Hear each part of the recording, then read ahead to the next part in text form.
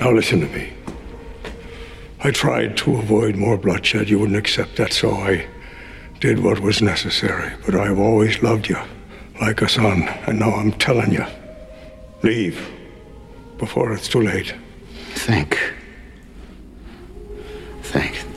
And they're protecting him now, but when you're gone, they're not gonna need him anymore. This ends with Connor dead no matter what. That may be. But you are asking me to give you the key to his room so you can walk in, put a gun to his head and pull the trigger, and I can't do that. He murdered Annie and Peter. There are only murderers in this room. Michael, open your eyes. This is the life we chose, the life we lead. And there is only one guarantee. None of us will see heaven.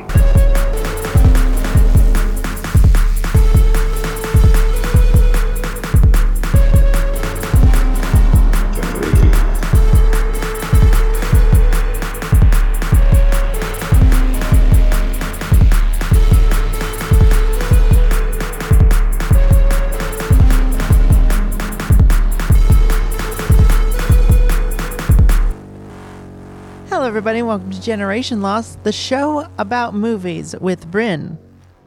And Jeremy. That doesn't take itself too seriously. Don't you fucking dare. Don't you fucking dare out there think that we take ourselves seriously. Listen to me. I want to make myself very clear. We do not take ourselves that seriously. Not too seriously. Not too seriously. And all these people saying that we do are getting me a little pissed off. Getting me a little fucking steamed. Get a little hot under the collar. I might just fucking go off on somebody. All these people saying that we're so snobby, that we're film snobs, that we only talk about Kino. I have just one thing to say to you. We don't take ourselves too seriously.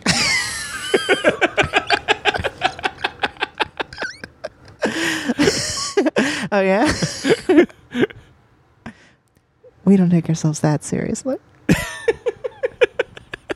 And to those who do, it's not recording that. Oh, no. Folks, we were doing a very funny soundboard bit there. Should we start it? I don't even know if I can. No, I can't now. No. Oh, well. No soundboard for this episode? Just trust. It was very dramatic trailer noises. We can just start it over. Just all over the place. 1 minute long. Yeah. It's too late. It's too late. It's just too late. For no soundboard? All right, fine. It can't be done. We're too far in. We've come too far. All right. Well, what have you been watching this week? Thank you for asking.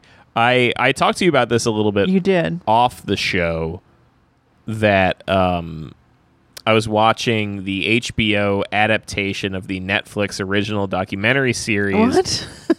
The Staircase. Oh, yeah. So there's a tell me Netflix about documentary this. series called The Staircase. They made an HBO dramatization of it. I believe there's 2 documentaries. There's one that's like British too.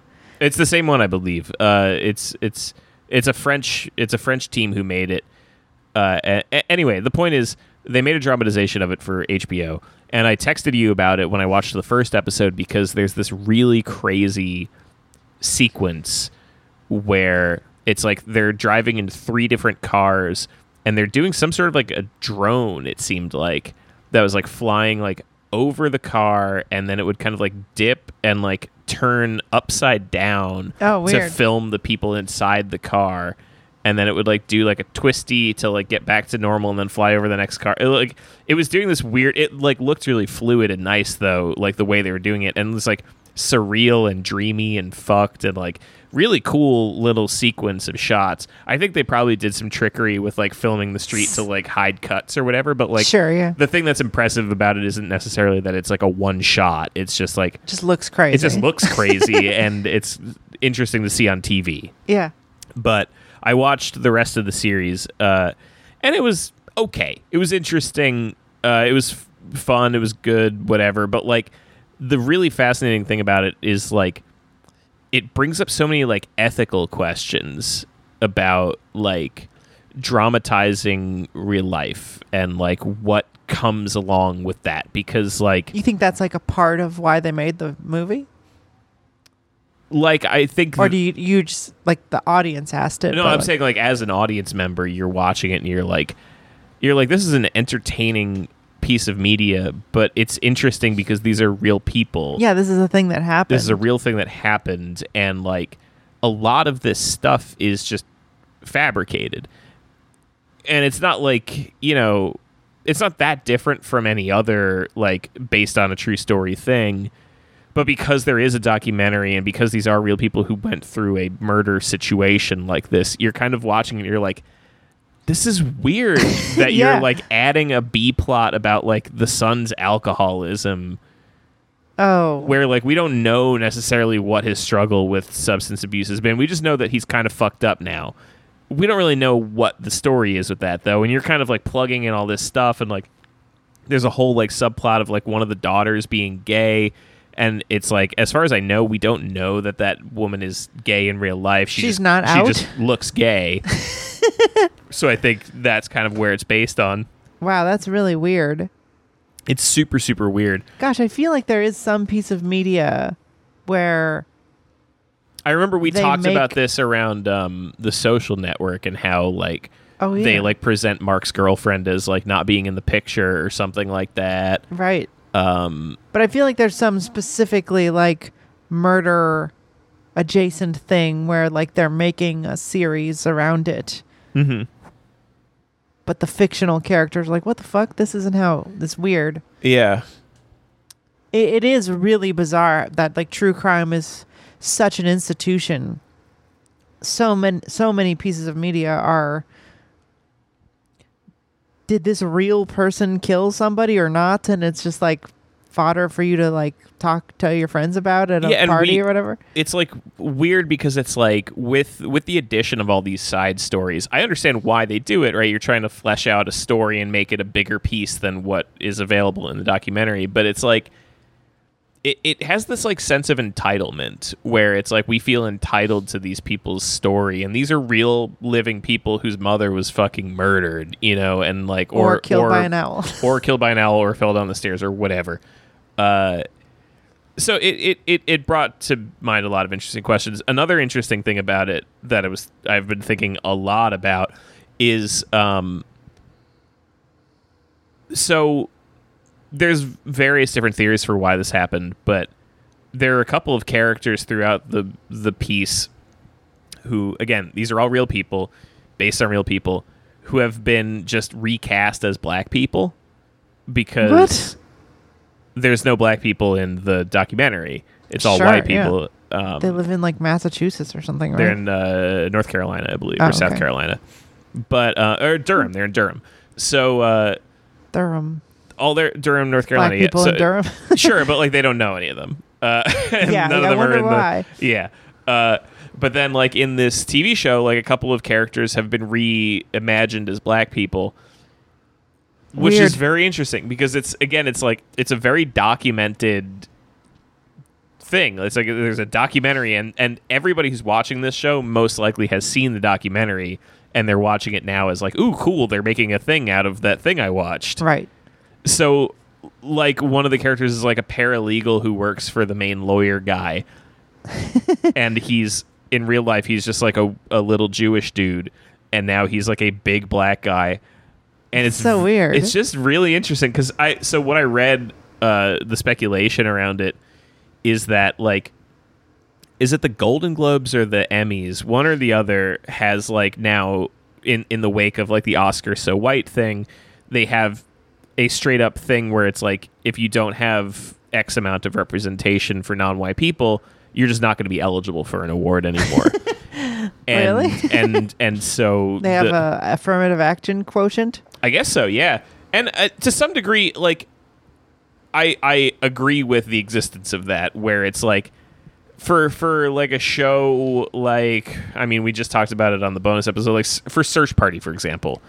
Like, that's a fictional show about fictional people. Like, put a fucking black person in there. There's no reason for all these people to be white. Sure. Like, you can know a black person. You can make that work. Give them a role. Yeah. And it's like, you don't have to address it. Yeah. Like, you can just give black people work. Yeah, or exactly. Native American people work and not have to, like, really address it that much. Like, just write it normal. I mean, like, let's get to this with Stranger Things, but it is really interesting when people try to ignore it, but then it does come up, and it's like, well, what do we do in this situation? Right. Because they're in a cop situation, but they're black, and it's like, well, I guess we have to say something. It's weird. So in this case, it just ends up being funny because it's like you're kind of watching it through this lens then of being like what is the rule? Because like I don't know what the rule is, but it's interesting because like, you know, the main guy, he fucking goes to prison, and when he goes to prison, he makes a friend there, and it's a black guy. And so you're like, okay, so they were able to get a black guy into the story. You were able to make a fictional character who's in the story. You had black representation here. So is it like a per episode thing? Like, are you trying to win awards for individual episodes? Like, what's going on? They do that. Yeah. It's just it's very interesting. But it's not that good anyway. The whole show altogether, it's all right. I think it's really, really it's supported in large part by the performances of Colin Firth plays the main guy, and oh really? What is that woman's name? That's such who plays casting. the wife? She's. Do you ever watch The United States of Tara? No, but I Who's do that know woman? Who you're talking about. Fuck. God, what is her name?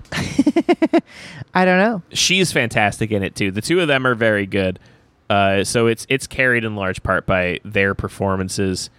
I think it's interesting that it has a perspective, whereas the documentary very much feels like it's trying to be neutral, but very much pointing towards like, Michael didn't do this shit. Oh, it's Toni Collette. Toni Collette, yes. Toni Collette is incredible. She's definitely the best. She's of amazing. Them. Just as an actress in general, she's in Hereditary. Yes. So Toni Collette's incredible in it. Colin Firth is pretty good, not as good as her. So this show is like he did do it? Yeah, so the documentary very much tries to place itself as being like, we're looking at this neutrally, but very clearly like we're spending most of our time with Michael. Like we believe him. This show literally ends with him like revealing to everybody like, I'm a big fucking liar, I'm a manipulative piece of shit, I don't like you, fuck off. What? And then the last, like, because he's got that girlfriend who was the editor of the documentary. Okay. And this is a real life thing. He dated the editor of the documentary series. That's so fucked up and weird. But it's like after the documentary came out, so it like didn't like necessarily like he wasn't able to influence it, but maybe she was influencing it because she was in love with him or whatever.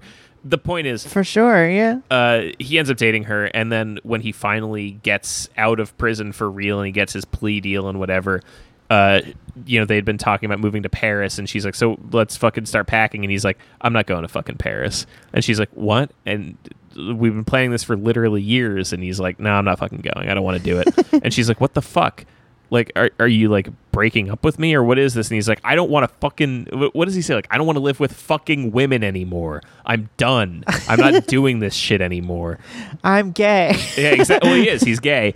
And, he is. And she's like, did you ever love me? And he's like, I don't know. And she leaves. And then he like, the last thing is he just like looks into the camera and just like grins. Like, it's very clearly trying to be like, this guy just plays people. He's a manipulative weirdo. They're like trying to play it off like, they're trying to like present the idea that like what happened with his wife wasn't like a crime. Like they presented in court as like, she found out he's gay and that's why he murdered her.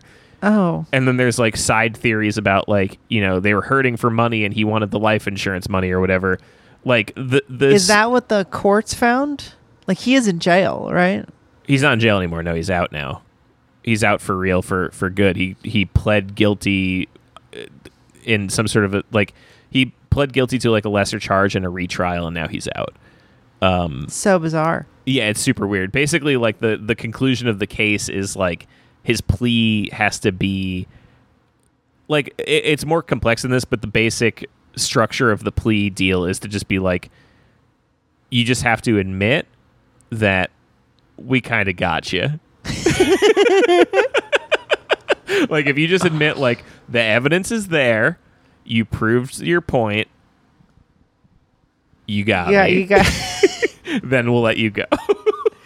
And then I was out. And now he's out, yeah. Yeah, you know, it all reminds me what I was thinking of before. It's a fictional show that's sort of about not a show, but it's Gone Girl. Like, Gone Girl is a story that is like about somebody who like seems like he did something, but and the evidence does point to him doing it, but like it's more than anything, it's about the fact that there's a media spectacle and like a court of public opinion that he has to deal with more than anything that like matters way more than like the truth. And it's like you have to like prostrate yourself in front of the public and like be a different person, like because he was cheating on his wife and because he was doing certain things. It's like, well, you have to hide that, or you know, all this like weird stuff that shouldn't be related to whether he killed somebody or not. That movie's crazy. I like that movie a lot. I think the Staircase TV show is like, it's interesting enough that it's worth watching. I think the performances are pretty good. Like, the cinematography occasionally is very, very good. The other interesting thing is that they show you like visualizations, like fully fleshed out visualization scenes of the scenario where Kathleen falls down the stairs, the scenario where Michael beats her to death, and the scenario where she gets attacked by the owl. You see full versions of all of them. Is it funny when the owl happens? Kind of. Like, you feel bad and like instantly feel way worse because like you see her like get into the house bleeding and sputtering and dying and whatever. So like your initial shock and laughter at her because she's out just like fixing a Christmas light, and just out of nowhere a fucking owl just just like swoops down and like hits her head. It's like clawed in there, and she's like, and you're like, it's just very funny. And then she it would like be a really lame way to die. it would really it would suck so bad if you got clawed to death by an owl. When you're out fixing your Christmas lights. So whack. Terrible. Anyway, what did you watch this week? Well, as I said on the bonus, I was on the West Coast. I was in La La Land in Vegas. And so I was on 2 6-hour flights. So I watched 6 movies. I love watching movies on planes. How did you watch 6 movies? You just got really nice quick ones. Well, to be fair, the first flight on our way there, people's flight stories going wrong aren't interesting, but it's like happening a lot right now, right? There's like a pilot shortage and shit. I don't know. It was we from the door of my house to the door of the hotel was 14 hours. Damn. And so we got to the place that we sat on the runway for a full movie. I watched the entirety of the first movie without taking off, and then we had to deboard that plane and get on another plane before we got on the actual 6-hour flight. God damn. So I watched one extra.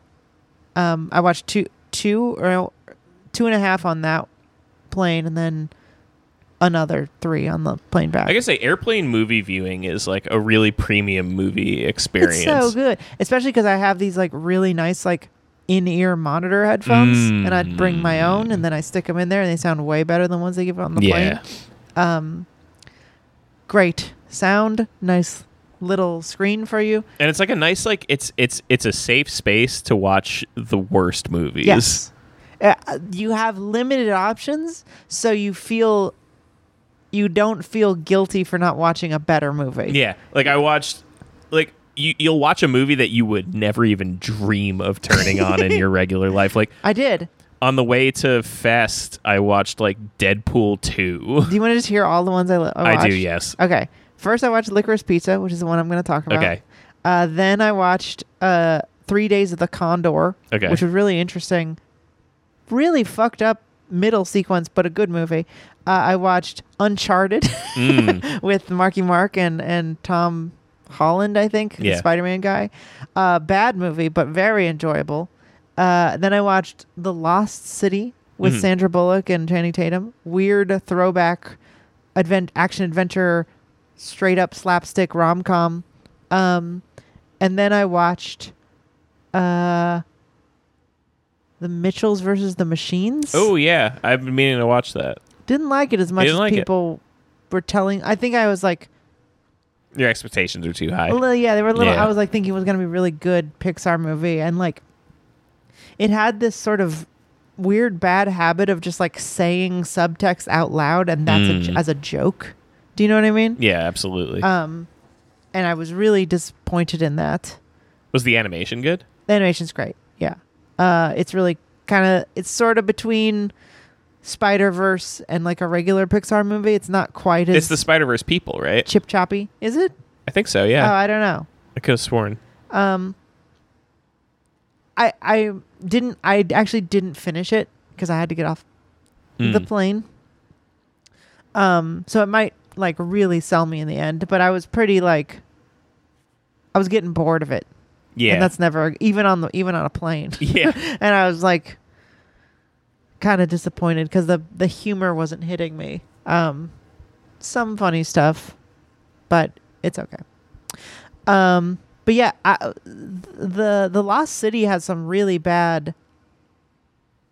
There's a thing that people on Twitter have been calling like funny energy guy. Yeah, This yeah. sort of concept of people who are in a movie that is a comedy, but they're not telling jokes. They're just like saying stuff incredulously. Mhm. Is that what this trend?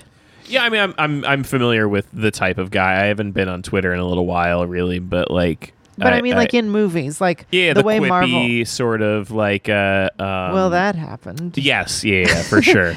That the Lost City was really hampered by that. Mhm.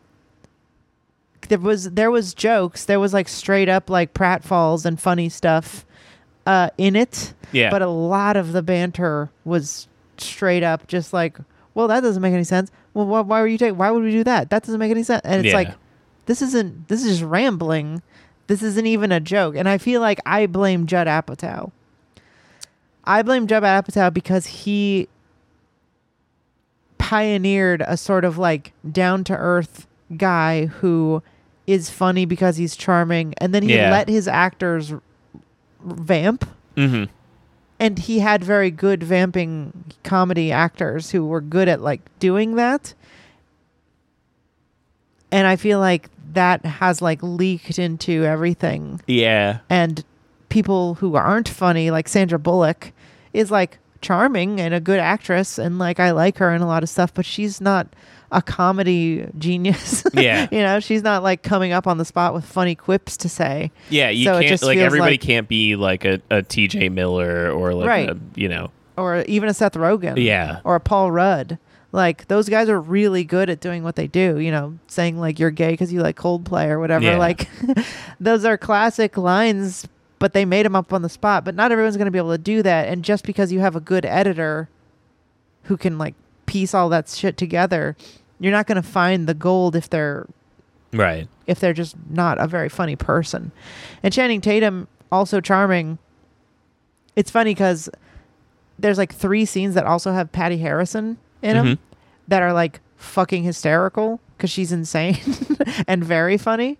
But she is able to say funny stuff, and then like it's like they just let her do Patty Harrison, and then she's just like not in the movie that much. So that's a pretty weird anomaly, I thought. Yeah. But I didn't So- want to talk about licorice Licorice pizza. pizza. Licky Pete's. Licky Pete's. Licky Pete's is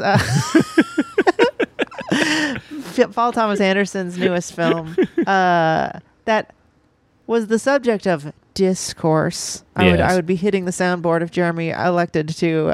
Oh yeah, I forgot It it's doesn't not plugged actually in, but plugged in. discourse. We'll do it for ourselves.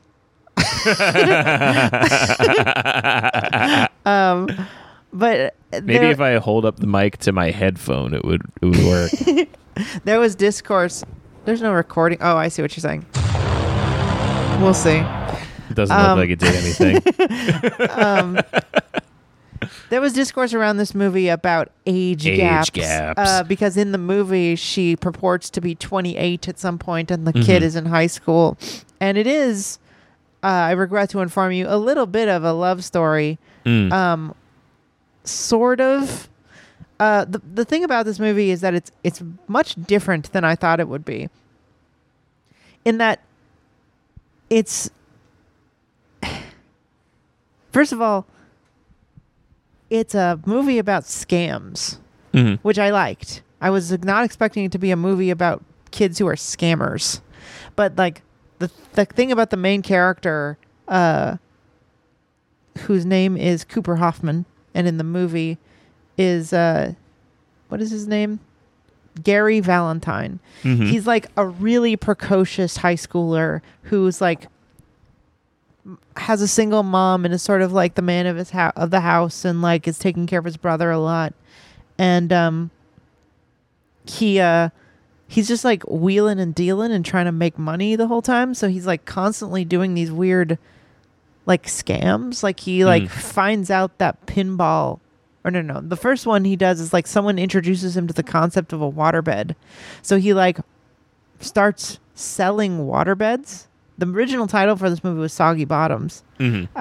Because of this main sort of thing is that he's selling waterbeds. Yeah. And he like starts selling them without an actual distributor, like without actual product. He gets one, and then he's like selling them to people, and then figures out how to buy them wholesale with the money he's got. And so she sort of gets roped into his schemes.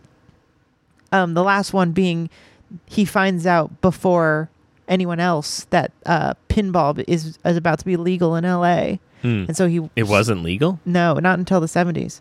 Because it's gambling. That's what the whole movie Tommy is about, I think. What?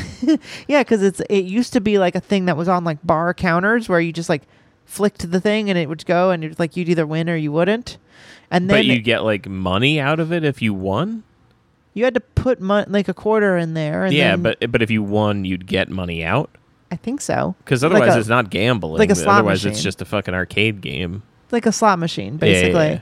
Yeah. And then it evolved into what it is now, or what it was in the 70s, which is like a pretty skillful game that didn't really have anything to do with gambling. And so they had to like, there was this like famous court case where they had like a good pinball player like come show him he could like be skillful at it.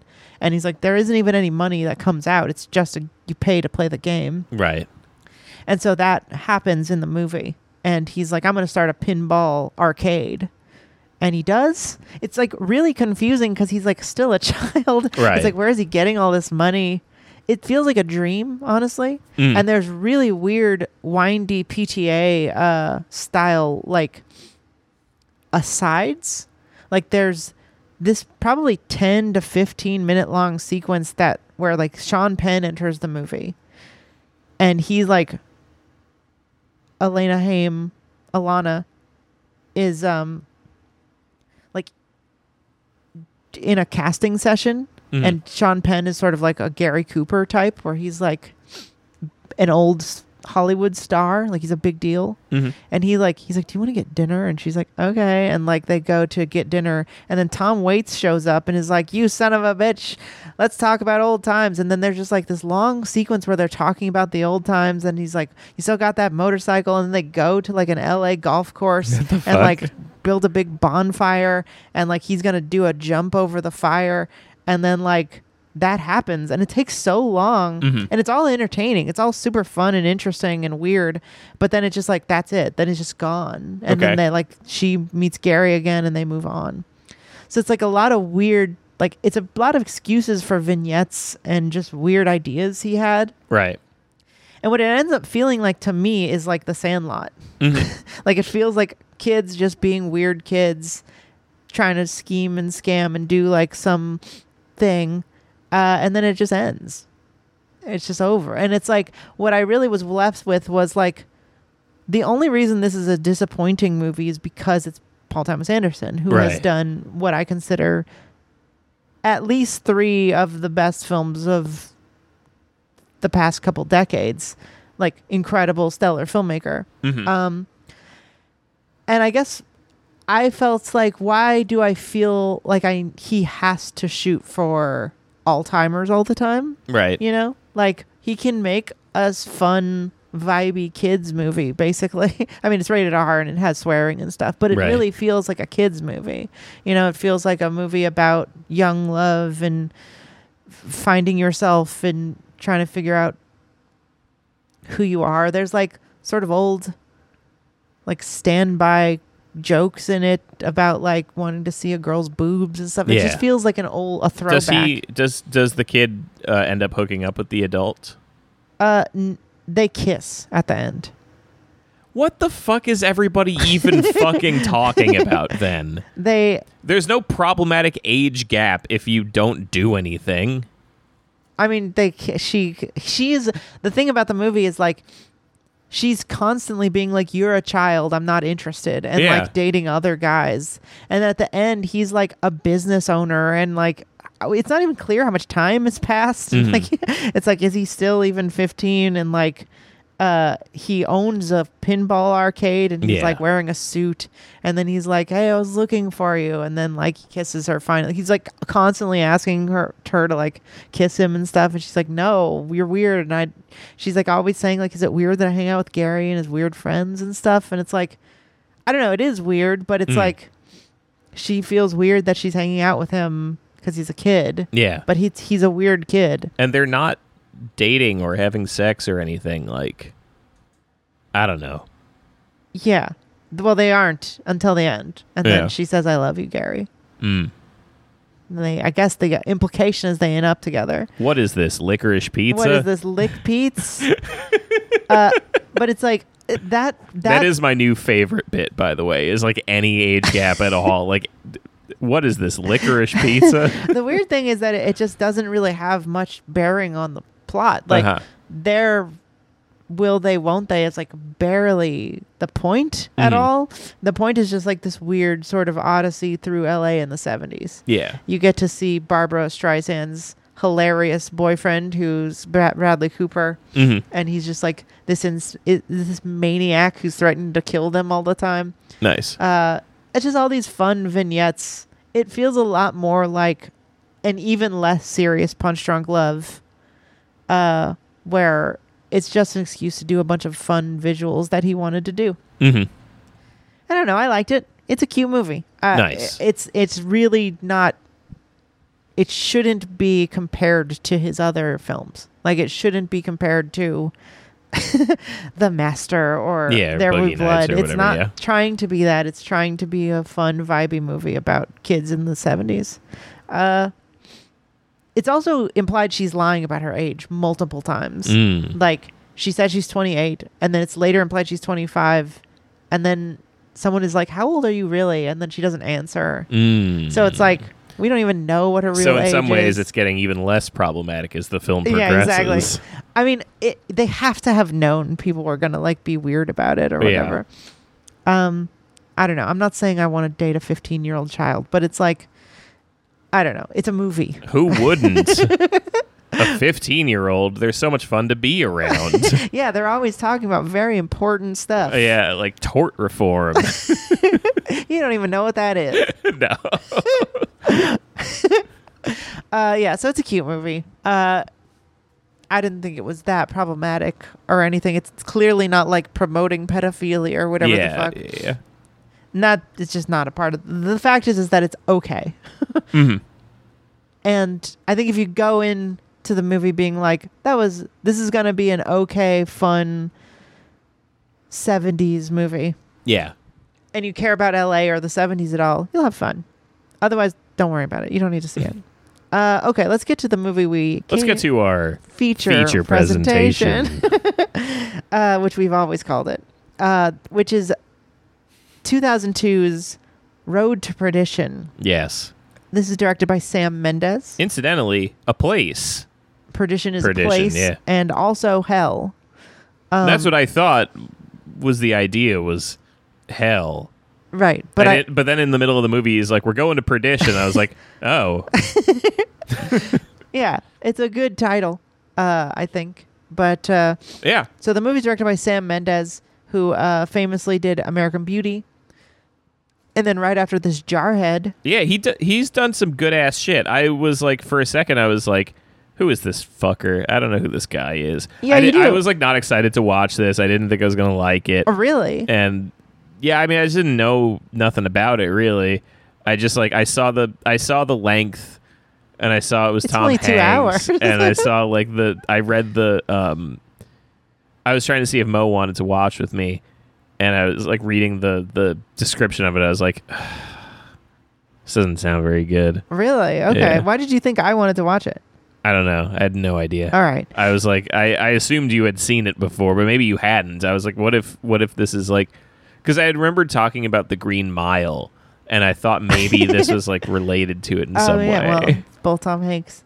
Yeah. No, he's done some good stuff. I like Revolutionary Road. After Away We Go. He did the good James Bond movies. I did not like either of his James Bond movies. He did 1917, which is famously not about the cool thing that happened in 1917, but is about some British soldiers. Some stupid thing that happened. Yeah, but apparently is also pretty good, but I haven't seen it. But yeah, really only 3 movies since 2009 over the past 10 years, 12 years. He's got something called Empire of Light coming out. But his first 4 movies are bangers. I will defend American Beauty. I haven't seen it since I was a teenager. I couldn't really tell you, but I think it's pretty good. Jarhead is one of the best war movies of all time. Yes. And so this movie I saw in theaters because I was a big American Beauty fan when it came out. Sure. And I was also one of those.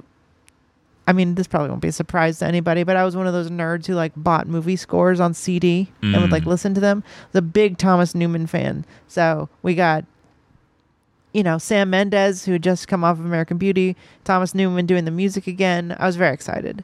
And the score is, I think, the thing that's aged the worst, honestly. Yeah, I was going to say I definitely didn't like the score at all. It's a little schmaltzy now. Really schmaltzy, yeah. I was like surprised how stupid it was at times. And like just missing the tone of scenes a lot. Uh-huh. As a kid, I loved it. I thought it was beautiful and amazing. One of Thomas Newman's best works. But yeah, it didn't age super well. Feels schmaltzy. It does stand out, though. You do notice it. Yes, you do notice it. I think I still like American Beauty's score. I can't remember it. It's got that weird like. It's he also did 6 Feet Under. It kind of sounds like 6 Feet Under. Anyway, we should get into what the movie is about. Yes. This is a mafia picture, kind of. Kind of, yeah. And at the time, I had seen Godfather and Goodfellas. No, I hadn't seen Goodfellas yet, but I didn't like The Godfather, and I generally didn't like mafia movies. Yeah. But I watched this movie in the theater because of Sam Mendes, and I was interested to see what he would do. And it looked like a different take on that kind of thing, and it is. So this movie is about Tom Hanks, who is Mr. Mike Sullivan. He's sort of the right-hand man to an Irish mob boss. In like some middle of nowhere. Not middle of nowhere. It seems like they're maybe a Chicago suburb. It's 1931. It's in the Great Depression. Yes, Chicago suburb. So he's like kind of Capone adjacent, right? Like, yeah. They're not at war with the big guy who he talks to in Chicago is Capone's right-hand man. And like, I guess like acting. Stanley Tucci's guy. Stanley Tucci's guy is like Capone's right-hand man who's like covering for him while he's in jail or something like that. Right. So it's like sort of outskirts of Chicago. Like they're not, he's the biggest boss in that town, but it's like they're small fish compared to what's going on in Chicago. Yeah. So but he is not his son. He's sort of a guy who he took in as a child and is now sort of his main enforcer, which is an interesting role for Tom Hanks. You wouldn't think of Tom Hanks as a murderer. Yes. But he, I think, does a good job. I disagree. I think that, I think overall, big picture, really liked this movie.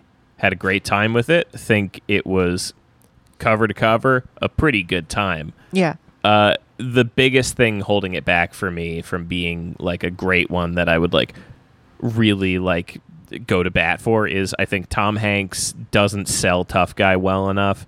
And more to the point, Daniel Craig does not sell loose cannon at all. Like there's nobody who I think is less of a loose cannon than Daniel Craig. He like really seems so collected all the fucking time in this, and he's supposed to be like the lunatic who's like going around to like he does He's this like supposed to be a sniveling idiot child, and he seems like he's always got an ace up his sleeve. yeah, but he's like doing this like little laugh all the time that like doesn't really sell. Right. The only person in this, basically everybody in this is going against their typical. Except for Paul Newman. Yeah, I guess so. But like, but the main people, the main dudes are pretty much all going against their regular casting.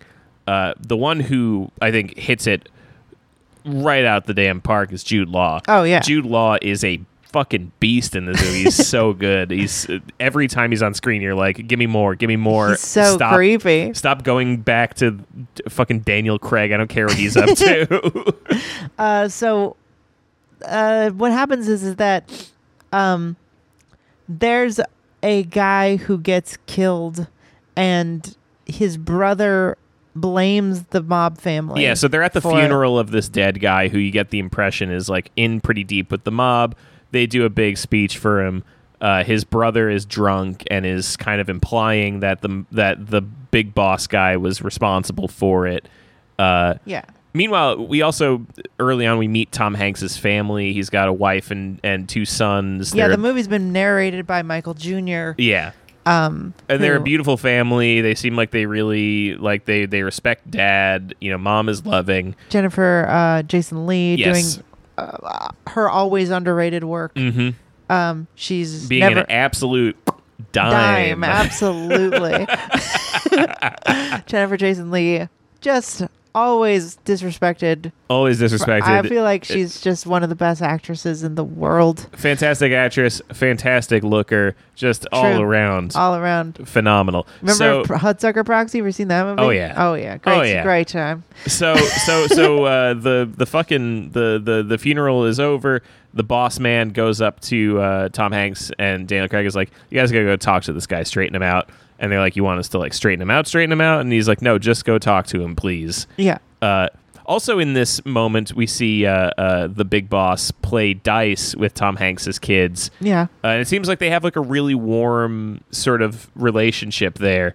So anyway, they go talk to this guy. There's a conversation between Tom Hanks and his son about what he does for a living. He's like, "Don't worry about it," basically. So his son sneaks into his car to go follow him to work.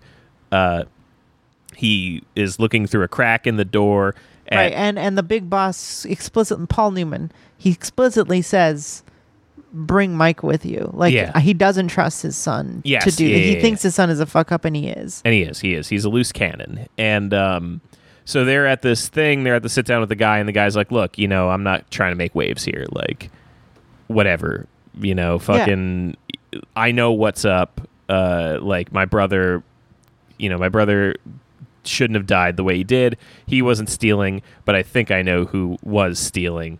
And then Daniel Craig just shoots him in the head. Yeah. Tom Hanks shoots these other guys who were there. The son is watching through a little window, he, and he freaks out. And they hear him, and so they go out, and Tom Hanks is like, "Holy shit, my son, did you see everything?" And he's like, "Yes." And he's like, "Fuck, that really sucks. I'm so sorry for that." Yeah. Daniel Craig is like, "I'm going to go walk home in the rain." Mm-hmm. And like, from here on, it's just like, nothing but intimidation from them. Like, right.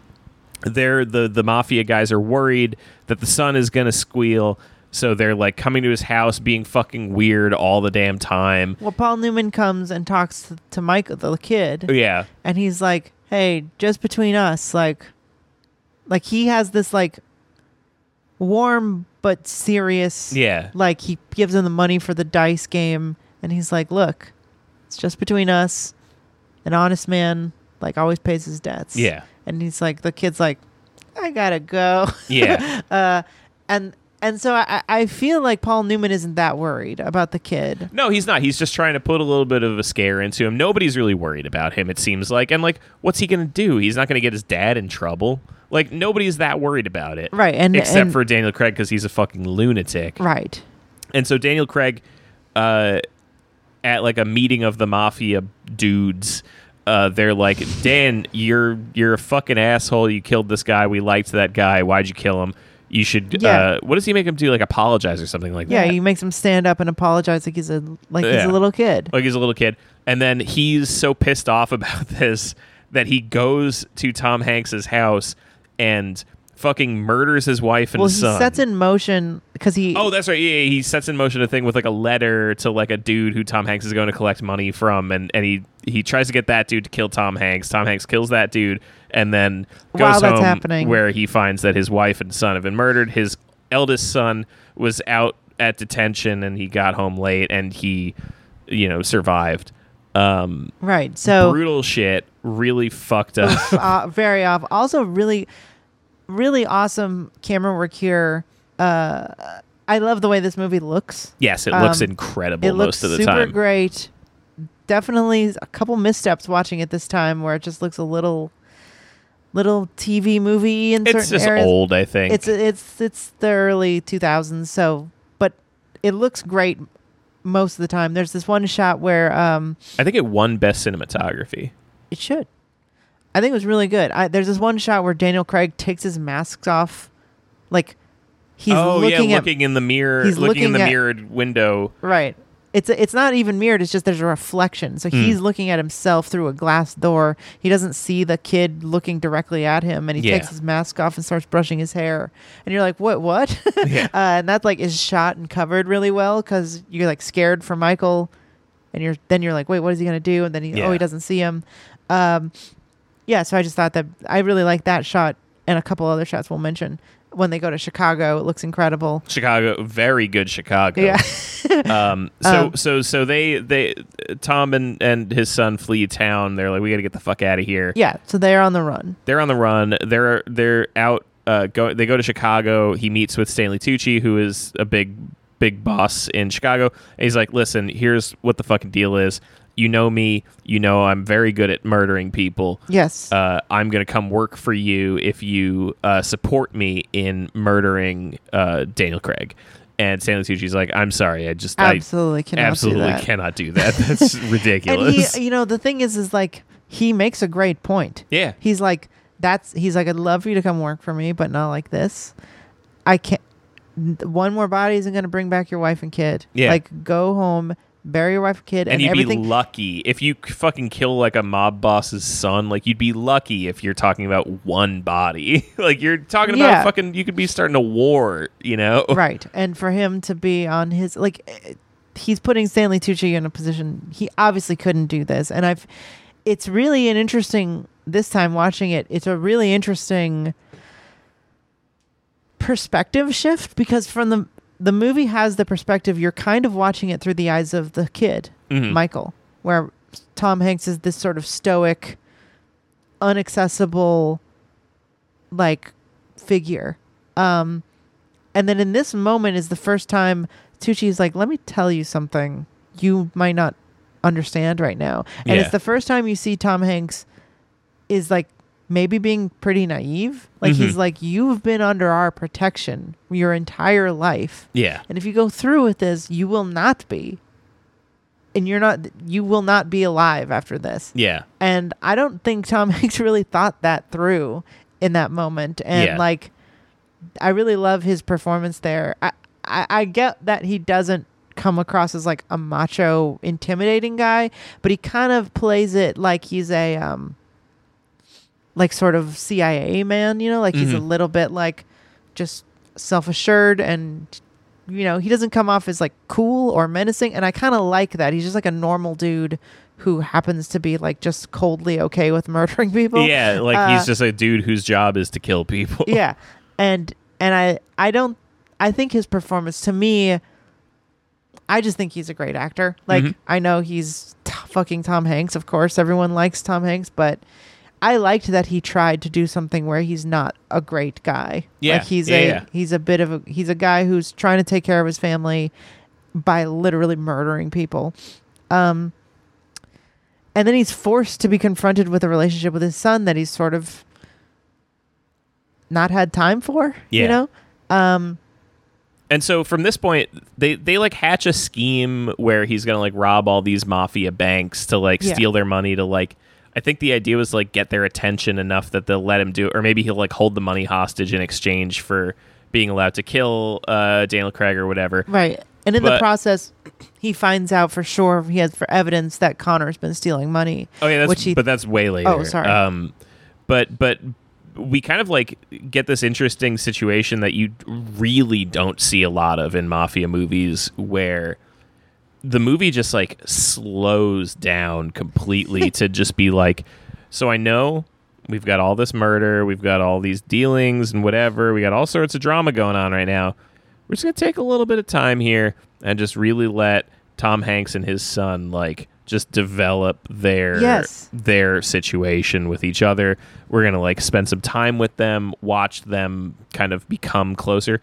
And the way I'm describing it sounds really boring, and like I wouldn't call it like not boring, but I would call it really good. Yeah. Like it's touching stuff. It's a really nice display of a father-son relationship in a movie that like you just don't see out of this kind of thing very much. or in general, I mean, like the way it takes its time and the kind of conversations, how realistic the conversations they have are. Because he's a kid, he's 12 years old, and Tom Hanks is a sort of like emotionally stunted gangster, but he's put in these situations where he's teaching his kid to drive and he's like relying on this 12-year-old. Is this where they have the conversation about, he's like, you were different with me than Peter? Mm-hmm. Like that is just a heart-wrenching scene to watch for me. Yeah. Really, I don't know. It's really interesting because it doesn't feel scripty. Like it feels so realistic in a way where it's just like how a kid would describe. Like, I like Michael's performance because he feels like he doesn't always know what to say, and he feels like he's like out of line every time he wants to say something. Mm-hmm. But he also like has this sense that he's not going to get to ask it. So like that there's this urgency. He's always afraid of his father just dying in front of him, Mm-hmm. which he should be. He should be. Yeah, he's in a very precarious situation. Yeah, so he's like, every time they talk, it's like, I feel like I should ask you this now. Yeah. And it's a great situation. What I liked about this movie when I saw it as a kid was it's like, mafia movies are always purporting to be about family and then never showing anybody being family or loving anybody All or you caring ever about see it. is them just like destroying each other as a family. Yeah, just like constantly power playing and manipulating. And this is a guy who really cares about his family and really cares about his son specifically. Yeah. And you get to spend time in that. And not only that, the relationship between Paul Newman and Tom Hanks is also really beautiful and sad. And when he ends up having to do what he does, that sequence I think feels so built up towards, and the way it's shot deserves to be, I think, as much of a classic as it is than anything in The Godfather, I think. For sure, yeah. So they're doing this whole thing with the bank robberies and whatever. It doesn't really go very far. It's not really that important. But at some point, like the money they're stops. fun sequences. I like. Yeah, they're bank. fun sequences. But at some point, the money stops being at the banks, and he's like, "Fuck, what happened?" And they're like, "Oh, the accountant took it all." So he's got to go find this accountant. Meanwhile, the Chicago guys are now teamed up with his boss guy, and they hire Jude Law, who is this fucking like incredible like lunatic character who like he's a murderer for hire who's also a crime scene photographer. He takes pictures of people dying. That's like his thing, is he kills you halfway and like takes pictures of you as you die. Fucking crazy performance from him. Like I can't even believe sometimes like how unsettling he is. Yeah. And how like, why didn't people do this with him more? Why isn't he in more shit like this? Yeah. Well, he's like, his nails are all long and he's like, his hair is all thin and balding in a way that like doesn't look like he's just normal bald. It looks like he's like disfigured in a way or something. He's like always somehow sitting in chairs that are too small for him. So his knees are always like really high up. His like clothes don't fit right. Yeah. And what I love about him is that when he meets Tom Hanks in the diner for the first time, he's like the most convincing 30s guy. Like he really seems like, oh, he's that type of guy. Yeah. But Yeah, Tom Hanks is doing a He, like- terrible job of playing off his cover story. So Jude Yeah, Law is yeah. like tracking him. He uses some like phone trickery to like figure out that he's on his way to perdition, and so he's tracking him. He tracks him to a diner, and Tom Hanks is in there eating some food. Mm-hmm. Jude Law goes in there, gets coffee, and they're like sitting across from each other, and they start like having small talk. And Jude Law is like, "So what do you do?" And he's like, "I sell machine parts." And he's like, "Me? I'm a photographer. I work for the fucking newspapers." And he's like, It's like, I'm press. I'm press. Yeah. I'm press. And he's like, "Oh, what papers you work for?" And he's like, "Oh, all over the place. I'm in all kinds of papers. I photograph the dead." He's so fucking unsettling. And anyway, the point is that Tom Hanks kind of like catches on to what's He gets happening. it, yeah. He sneaks out the window and slashes his tire and drives off. Meanwhile, there's a cop in there, and Jude Law shoots the cop dead in the parking lot. And the only cop that we see in the entire movie is now dead. Yeah. Seemingly, like, people could just be firing off guns in the middle of very crowded streets.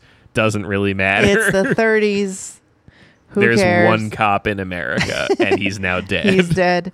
Yeah, so they get away from Jude Law, but he's a constant presence. Yeah. He goes... That's the first time they find him, and then... The second time is at the accountant's office, and they have this whole big shootout with a shotgun that... hilariously performed by Dylan Baker, who's Uh-huh. a great character actor. If you look Yes. him up, you'll recognize him.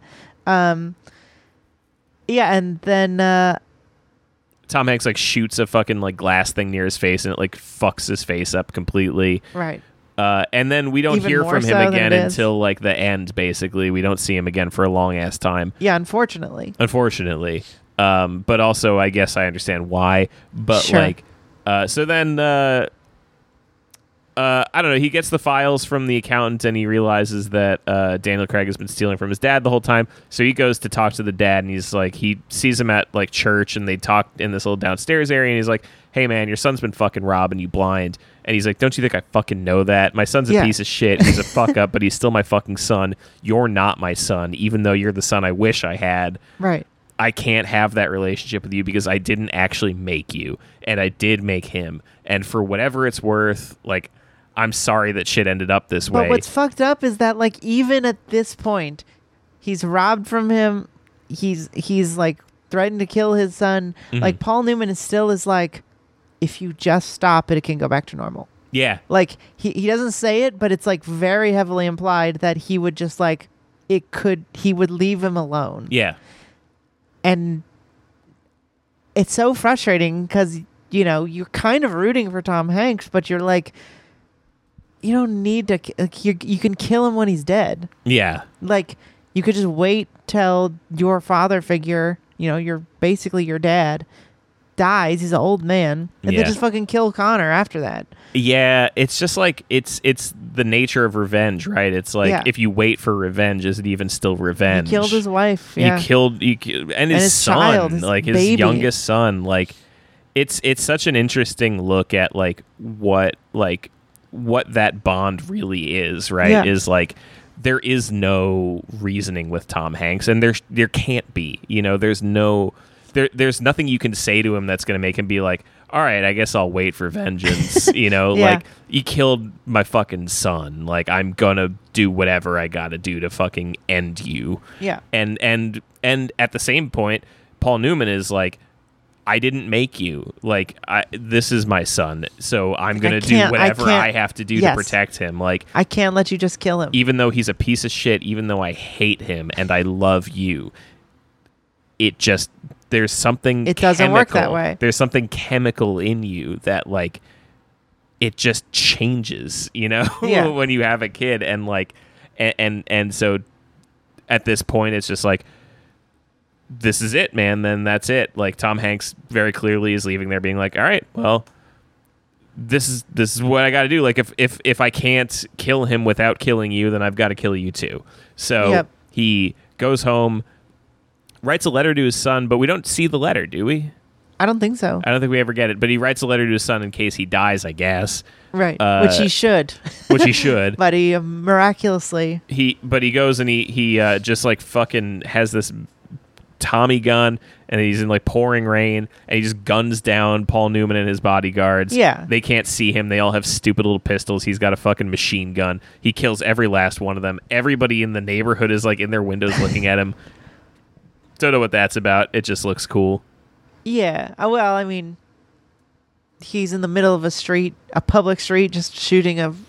Yeah, it's covered. I thought that what was going to happen, because they make such a big deal out of witnesses at the beginning. Oh, yeah. I kind of thought that what was happening there was him basically, like, if he wasn't going to die, he was going to go to jail. Was kind of my thinking. Was how he was seeing it, and so showing all those people there was basically being like, there's no containing this, like Yeah. everybody saw you do it. But it doesn't turn out that way. No. So he kills Paul Newman, then he goes to Chicago. And again, what I will say is one of the best sequences in like mafia film in general. Unreal how good it looks. It's incredible. It looks incredible. It's you see basically him and his Paul Newman and his hombres are walking to the car in the rain, and then it's slow motion ish. And it's and this like cool like Matrix sort of like turning shot where like the raindrops are like moving across the lens. Yeah. It's so cool. And it's kind of slow motiony, and there's no sound. It's just the score, which is serviceable in this moment. Yes. And could have been better, but I think is good. And then you don't hear anything until he walks up face to face to Paul Newman, and Paul Newman says, "I'm glad it's you." Yeah. And then you hear the gunshots when and he he kills fucking Paul like Newman. he could just do it once to the head, but he like really fucking Just like lets the Tommy gun rip. lets it rip. And it's sad. It's very sad. It's very sad. And it's really good. And then he goes to Chicago, and Stanley Tucci is like, all right, so if I give you Daniel Craig, like, you'll just stop this, right? He's like, yeah, of course. Of course, yes, of course. So he goes to Daniel Craig's room, and in another incredible little shot, Yeah. he walks into the bathroom, fires the gun, walks away, and then the, like, slowly creaking open bathroom door, and you see, like, the reflection of Daniel Craig dead in the mirror. Also, So good. probably as good as the rain sequence. Yeah. Incredibly memorable. Really, really nice stuff happening there. It's as Stanley Kubrick calls them, non-submersible units in this movie. I really like this movie for that, like that it has these like very memorable shots that I hadn't really seen in other movies before. Yeah. It's very, very, very memorable looking. And then the final sequences, they get to Perdition, they get to the beach house. Yeah, it feels kind of like it's over. Yeah, and the son is playing on the beach with the dog. Tom Hanks goes inside the house to look for his sister-in-law or whoever she is. This beautiful, like, white, like, it looks like heaven, Yeah, it's like yeah. this gorgeous, like, ocean front beach house, like this huge glass window, and he's like just he's looking out at the his beach, son. and of course the presence of water in this film means that somebody's going to die. And so Is that literally every single time somebody dies, there's water around. Oh, yeah. And- Yeah, he's in the bathtub, Daniel Craig. And then I read later that like the whole genesis of this idea basically was because the director Sam Mendes had read that they keep bodies on ice in the old days, and then he was like, "Oh, water, death. I'll put it in everything." Weird. It was either him or it was the guy who made the graphic novel. Anyway, Sure. So then, so Daniel Craig is fucking. Tom Hanks is looking out at his son on the ocean, and he gets shot. And it's Jude Law. He's there. Tom Hanks is bleeding to death. Jude Law is setting up his little camera to take a picture. His face is all fucked up and scarred. And then Michael comes in with a gun. Jude Law is like, "Give me the fucking gun. Give me the gun. Give me the gun." He can't shoot him. You hear a bullet fire. Tom Hanks shot Jude Law in the back. Michael says, "I couldn't do it. I couldn't pull the trigger." Tom Hanks says, "I know." And then just says, "I'm sorry." I'm until he sorry. dies. And then he dies. Brutal stuff. Yeah. Really intense. Heart-wrenching shit. And then there's a final monologue where he's... I don't like the monologues, I got to tell you. That also I didn't love. I feel like they both were kind of pretty whack at the beginning and the end. I really like the line at the very end. Was he a good man? Was he pure evil? He was my father. Yeah. Yeah. I like it, that. but it's like, it's a little I also get why you don't There's like like it. it all feels very scripty where he's like, and I never touched a gun again. Yeah. Yeah, exactly. And at the beginning, I groaned so loud when he said, "This is our story." Oh, yeah, he does say that. It's just yeah, woof. you don't really need it. Yeah. I don't know. The bookends are a little weak, I would say. Sure. Yeah. And I also just I get that like Jude Law probably was pretty pissed about his face getting fucked up, but like I don't know, it kind of feels like they needed something else there to just like have him say something or something like that to be like, you fucked me up, dude. Like, because otherwise you're just looking at it, you're like, so what, did Stanley Tucci just like forget to call off the hit or something? Yeah, I guess. But, well, I think it's because Paul Newman did it.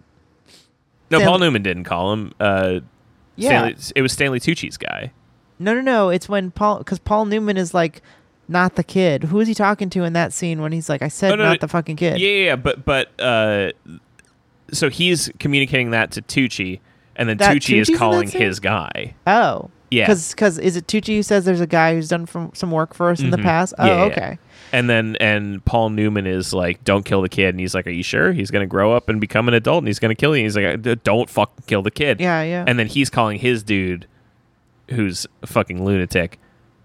Yeah. So it kind of seems like, I guess the idea is without some sort of a line there, it feels like, I don't know. It just like, I'm like, what is he doing there? You know? Yeah. Why is he still killing Michael Sullivan? Yeah. Except, I guess, because he fucked his face up? I don't Yeah. know. Yeah, I guess that doesn't... He should have been able to call off the hit. Yeah. Or he just decided not to. Maybe Tucci's turning on him and being like, Maybe. I don't trust you anymore. But also, that's another thing. It's like, I would have needed something else there to... That's true. But I guess, like, overall, the thematic thing of, like, the violence begetting violence, it's like, it kind of doesn't really matter. It's like, Tom Yeah. Hanks can't go unpunished. Right. He's not going to survive. It'd Yeah. be cool if he did. It would be interesting if it's just like, and I didn't We survive. all live happily ever after. Right. But, yeah, I like the ending. I like the movie in general. Yeah. I feel like we didn't talk enough about the Michael's performance. The kid? The Yeah, kid. he's very good. He's good. He's very good for what he is, which is a child actor. He's really uneven, but I think when it really counts, like especially like the conversation I mentioned where he asks him if he likes Peter more than him, Mm-hmm. I feel like he's really good. Yeah. Like he's able to sort of clutch it out when he knows it really matters. I think he's in a similar position to Tom Hanks, where you're asking him to do a lot of stuff, and there's stuff he does well and there's stuff he doesn't do well. Like Tom Hanks in this movie, during that middle period where it's just about him and his son, is incredible. Yeah. Tom Hanks when he's like chatting with the guy in the diner, incredible. Tom Hanks when he's trying to be like intimidating to somebody, it just falls flat for me. It's weird, yeah. It no, doesn't you're work. right. When he's like are you gonna pat me down? And he's like, I don't know, should I? He's like, it's a good idea. Yeah. Like it's like what kind of gangster are you? Yeah, who's scared of Tom Hanks? Yeah. You know, like who's watching Daniel Craig and being like, I can't tell what this guy's gonna do next. You know? Yeah, the casting seems purposefully off type, Mm-hmm. which I think is successful in some areas and less successful in other places. But Yeah. I think everyone does a good enough job and is a sort of like a good enough actor that it doesn't hurt the movie that Yeah. much to me. I think it's still an impeccably written movie, a beautifully photographed movie, and yeah, I think it's really well acted. And, Yeah. and in general, just a really sweet movie about fatherhood, I guess, and A good parenthood. flick. I really like it. I think it's one of his best movies. I think it's probably better than American Beauty. It's not better than Jarhead though. I'd have to rewatch that. Both of them. Yeah. I also think, like, generally speaking, Jude Law in this is fantastic, and it kind of, like, thinking of this and then Talented Mr. Ripley, and, like, I feel like I just like Jude Law a lot. I love Jude Law. I kind of want to see him in more shit. What's he doing? Where is he? I don't know. I'm thinking of all the good stuff he was in when I was a teenager, like AI. Remember? Yes. Gattaca. I Heart Huckabees. I Heart Huckabees. So many. He's in a ton of stuff. I don't really know. I mean, isn't he? I bet he's in shows now. Yeah. He's probably in some prestige streaming series. Such as The Third Day. Oh, he's in The New Pope. Oh, yes. He was the new That's pope. right. He was the new pope. And that was the young pope and the new pope. Cold Mountain. Remember that movie? Damn, long movie. Jack White's in it for some reason. Jack White's in it. That's the other thing I know about it. He's Dumbledore. Oh my God, he's in Rise of the Guardians. What's Rise? The Gahul, the Owls movie? I think so. Does Yeah. that- is Oh it- no, that's something else. This is. I don't know what this is. Oh, it's that weird the Santa Santa Claus movie. Easter Bunny. Yeah. Oh yeah, he's fantastic in Grand Budapest Hotel, Mm-hmm. and that was 2014. But he's also Dumbledore in the Fantastic Beasts movies. That's right. You love those. I do love those. I haven't. I'm about to watch Secrets of Dumbledore, but I watched Stranger Things instead. Ooh. I haven't finished it yet. I guess we'll have to talk about Dude, it next week. Stranger Things is hour and a half long episodes. Oh really? Are It's they an- good? Have they been good? No, I didn't think so. It's a little worse. It's better than season 2. It's a little worse than season 3 so far. Nothing. Nowhere touching season 1. No, not at all. Season 1 is great. Season 1 is like an incredible piece of television Yeah, altogether. it's fantastic, and then they just should have never. stopped. Yeah, they never come even close to it again. I think season 3 has its moments. I mean, they all have their moments, but it's like Right. the degree of like detail and care and like just like textural qualities of season 1 that are like Absolutely. they got too into the idea of the 80s and like making it all about the 80s and shit and like It stuff wasn't- like You like don't want to see fucking like goth kids in the 80s. That's not the point. That's not the point. It's And, like, that specific thing you were doing with the Stephen King suburbs. yeah, 80s. it's like it's the thing that I always come back to is like when she finds out that the kid can like control the light bulbs and she like sets up the Christmas Oh, lights yeah. to with the letters and whatever. Yeah, there's and nothing you're like that There's again. nothing like that again. There's no like novel, interesting thing where you're like, we've created a rule for like how something works, and then somebody comes up with a clever way to manipulate it. Or use it to solve something or Yeah. take us to the next point. And not No. only is it clever, but it's also like visually extremely memorable. And like that was like that was one of the things that was like, I feel like people did like fucking like costumes of that, you Yeah. know, like For sure. way cooler than any of the dumb bullshit they've done since. I think 3 has a couple of things like that I can't think of right now. I did like 3, and the reason I'm watching it is because they miraculously, I think, crawled their way back from the disaster that was 2. Mhm. 2 has that really awful, like 11 goes to the city and starts like a Oh, youth yeah. superhero group or whatever. That was so like stupid. really awful. And then 3 is more good, I think. And it's just a fun show. 3 is the one where there's like the bully with the mullet who's like Yeah, it's the one where Steve works at the ice cream store. and there's like a mall nuclear and- missile silo under Yeah, the mall. Yeah. It's fun. It's fine. This one is about that good. But and I just finished episode 3 and like Paul Reiser has like a fucking Matrix speech to 11, and I was like, what is happening? like he's like, I know you don't want to, but the world needs you now. It's like, Shut shut up. up. What the fuck? How far into the 80s? It's how far- 86 now. 86. So they're like, yeah. So they're all 30. Yeah. They all look so old now. You got to just stop making this show. Anyway, Road to Perdition is a great movie. Oh, yeah. I really enjoy it. You recommend it? I recommend it for It's sure. very Yeah. good. Did you cry? No. No, not about fatherhood enough, or you're over it. No, just like, I don't know. I wasn't in the right setting, I think. Yeah. But I'm glad you liked it. I think it's a really sweet. Yeah, I liked it a lot. I think it's funny because I think it's probably my favorite mafia movie, Mm-hmm. but it like barely counts. Yeah, they're not Italian, so They are Irish. They are Irish. That's the Irish That's a mafia. problem. That's a maybe I'm just racist because Italians. But I think it's a movie that is actually about family and actually about like why you would do something like kill people for a living. Yeah. And actually wants to give you something to think about with that rather than just whatever the fuck the Godfather 1 is about. So I like it. Check it out. I recommend it. Check it out. That's the episode. Thanks for hanging out with us. Thanks for listening to Generation Loss. If you'd like to hear a little more of our show, you can go to patreon.com/Generation Loss and be a patron there. Give us $5 and you will get a bonus episode every week. Coming soon, very soon, Very soon. is going to be possibly our most ambitious project as a podcast so far.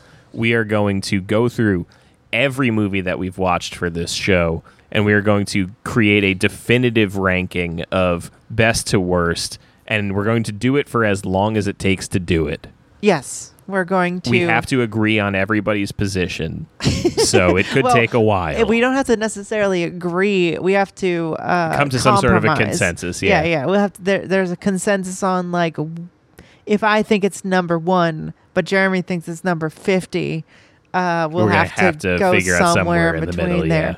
I don't know what the system is, but we'll have to figure one out. We're gonna do it one at a time. We're gonna go from falling down, and then we're gonna go. Are you gonna make like a spreadsheet algorithm so that we can like put it places and it'll auto move? No, we're just gonna copy and paste. Okay. But we're gonna go through. We're gonna say falling down, and then the second one is the Outsiders. So is the Outsiders above or below falling down? Oh, right. And then we're just This is gonna keep take doing it so like hard. that Okay. That's what we're going to be doing. for possibly the rest of our lives. No, it won't take that long. Who knows? A couple episodes, I think. But we don't generally do that. We do the movie news. We do topics. We do letters from fans. We do lots of fun stuff over there. You also get access to the Discord where we hang out with you. We talk about all kinds of fun stuff. And we also watch the movie that we're going to talk about on Monday, the Sunday before the episode comes out. If you'd like to follow us on Twitter, you can. It's GenLostPod, and you can follow us individually from there. Also, rate and review the show. Really helps people find the show. If Come on. Apple Podcasts or Google Podcasts or Spotify. I think you can rate on Spotify. Do a little rating. Rating. That would really help. Also, tweet at famous people. Tell them to come on the show. Yeah, and go on fucking Reddit and stuff and tell people like, you remember, do the psyop thing we talked about where you just pretend that everybody should know about us. Yeah, I heard about that on Gen Lost, that obvious podcast that we all listen to. The one we all know. Yep. Otherwise, thanks for listening. That's movies. That's movies.